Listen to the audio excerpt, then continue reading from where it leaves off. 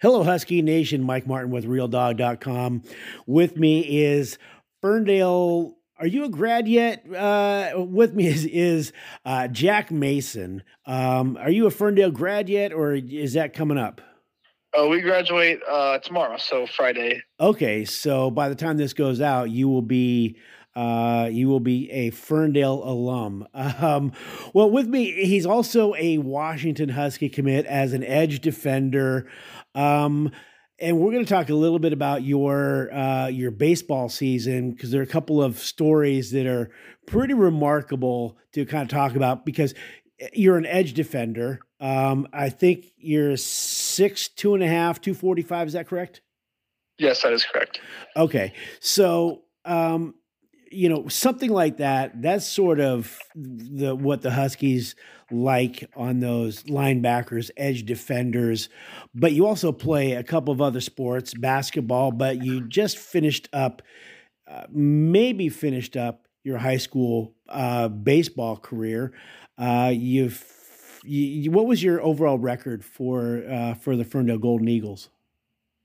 Like all time pitching wise, or just this past just year, this past team season record. The team record. We went 19-5.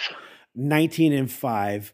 And of those 19, we talked about a few of those games, but the one that really kind of sticks out to me is a game against Bellingham, and you went, couldn't.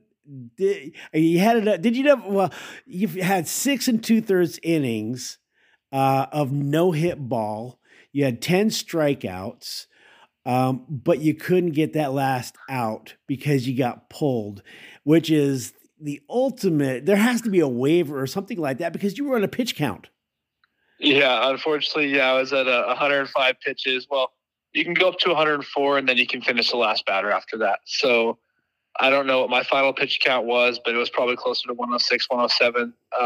You would be able to finish the last batter. But I'm thankful that my buddy Cameron Raymond could come in, and also a fellow football player on our football team. I was thankful he was able to come in and close the door. 1, 2, 3 strikes, and struck him out to complete that no-hitter. Oh, man. Now, did you have enough gas in the tank to finish it off yourself? Oh, absolutely, yeah.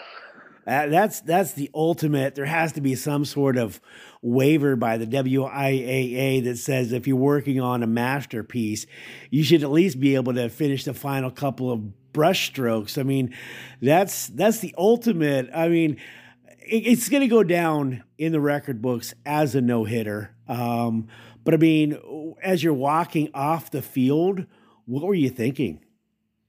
I was just obviously, I think that me and Camdo and, of course, our head coach, Donnie, were like kind of the only ones to know that it was a no-hitter because that's not something you talk about when someone's working on something like that.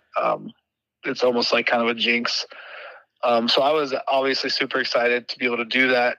But it was also kind of frustrating because you'd like for it to be your own kind of thing to put away.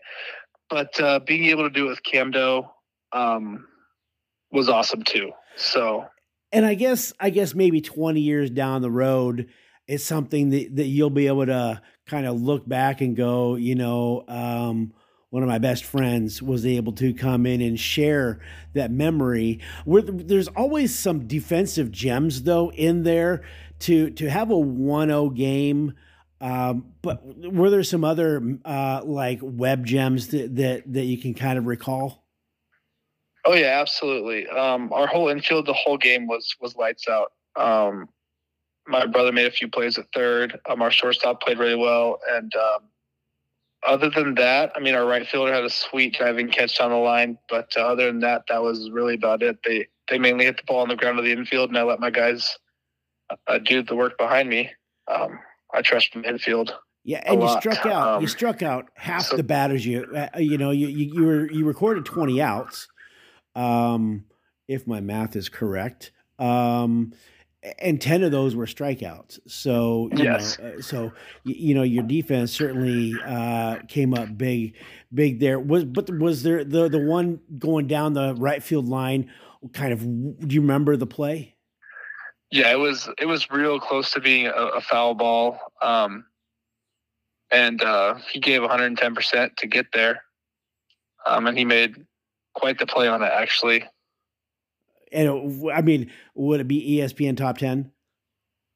I mean, I wouldn't say quite top 10, but it was a nice sliding grab, and yeah. Because there's always got to be the one play when, you know, everybody's kind of holding their breath. Was that early in the game, late in the game?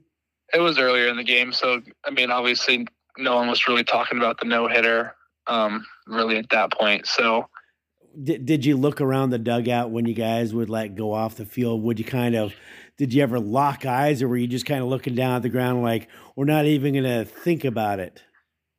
I kind of kept to myself. I mean, obviously, when our guys up to bat, I'm on the fence, but I kind of stayed by myself and kept to myself that game. And from the very beginning of the game, actually, we have a photographer that comes with us and travels and takes photos of us. So this happened to be an away game, so we were just south. So we were in Bellingham, and the whole game, like from the very beginning, I was telling myself that I was going to be perfect today. So that was a goal of mine, and I ended up walking a guy, and you know, obviously that takes away the perfect game, but no hitter was still awesome. Wow! So you were one batter over the minimum. Yeah, something like that. Wow! So now from what happened on the football field, you did some coaching in basketball. What's kind of is that kind of the highlight of it all? Can you repeat that for me? Well, you played football. You're going to the Huskies as an edge defender. You also coached some basketball for some gifted youth. And then, did you play basketball? No, I just played on the unified team. Okay, the unified team. So yep. with everything that happened this past year, would this kind of be the crowning jewel of it all? Oh, absolutely. Yes. Having a strong senior baseball year, especially having our year be cut short that sophomore year, having a successful senior year with the guys I played with for probably 8 to 10 years was really special for sure. We had 9 seniors on the roster, so played with those guys my whole life. Yeah, and there was one guy that was missing out there though. Yes, and he would have helped out a lot if we had him. I mean, 6 home runs last year, and who knows what he would have done this year. Yeah, and we're talking about Landon Hatchett, who enrolled in January for the winter quarter, who's now a rising star on Washington's offensive line. You know, kind of wrap up kind of what you were just thinking as you're going out to the mound for that final inning. Yeah. So we had been looking over pitch count as I'm going out. And I think I believe I was at 95 pitches or 94 pitches. So that would be, I have 10 left, right? So, on my way out there, I was just kind of telling myself to be efficient. And of course the first guy, I work him to a 3-2 count. So at that point it was like, man, I'm going to be a couple pitches short of being able to finish this thing off, which was okay. But I mean, I would have loved to finish the game for sure. And for the game, you had a triple to score the only run.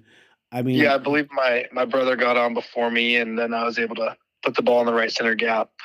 And I think he either scored from first or second. Okay. So, so for you to leg out that triple, what part of the game was that? It was earlier in the game.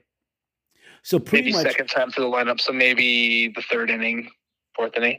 So pretty much the entire game, you're required to just be so completely focused on what you're doing. How difficult is it to be focused but be relaxed in that situation? It is pretty challenging, especially when you're pitching and hitting. The stress of having to go out there and hit, and be expected of to contribute to get some hits is definitely stressful, as well as like having to keep us in the ball game on the mound. So having to do both those things in one day is typically pretty difficult. So on games where I pitch and hit in the game, typically my stat line hitting wise is not as good, honestly. Yeah, but to put the team on your back in such an important, and it is against the Bellingham, and I forget what their new name is. They're the Bayhawks now. The Bayhawks, against the Yeah. Bayhawks, the Bellingham Bayhawks. To have that mental acuity, how does that sort of help you? Maybe when games on the line, you're coming off that edge in a packed Husky stadium, and you see a quarterback in orange, or excuse me, yellow and green on the other side. Oh, it's huge. It plays a big role. Being able to play under pressure and being able to really focus up in those key moments is huge. Have you thought about kind of your next step when you get to Washington? Oh, absolutely. I've been in the weight room working hard recently to be able to put myself in a spot where I can be in that position. All right. Well, how can our listeners follow you on social media? They can follow me on Twitter at Jake D Mason, and I'm on Instagram too. It's Jake Don Mason 22. All right, perfect. Can I get a Go Dogs from you? Go Dogs, baby. All right, that will do it for Real Dog Radio. Thanks for checking us out.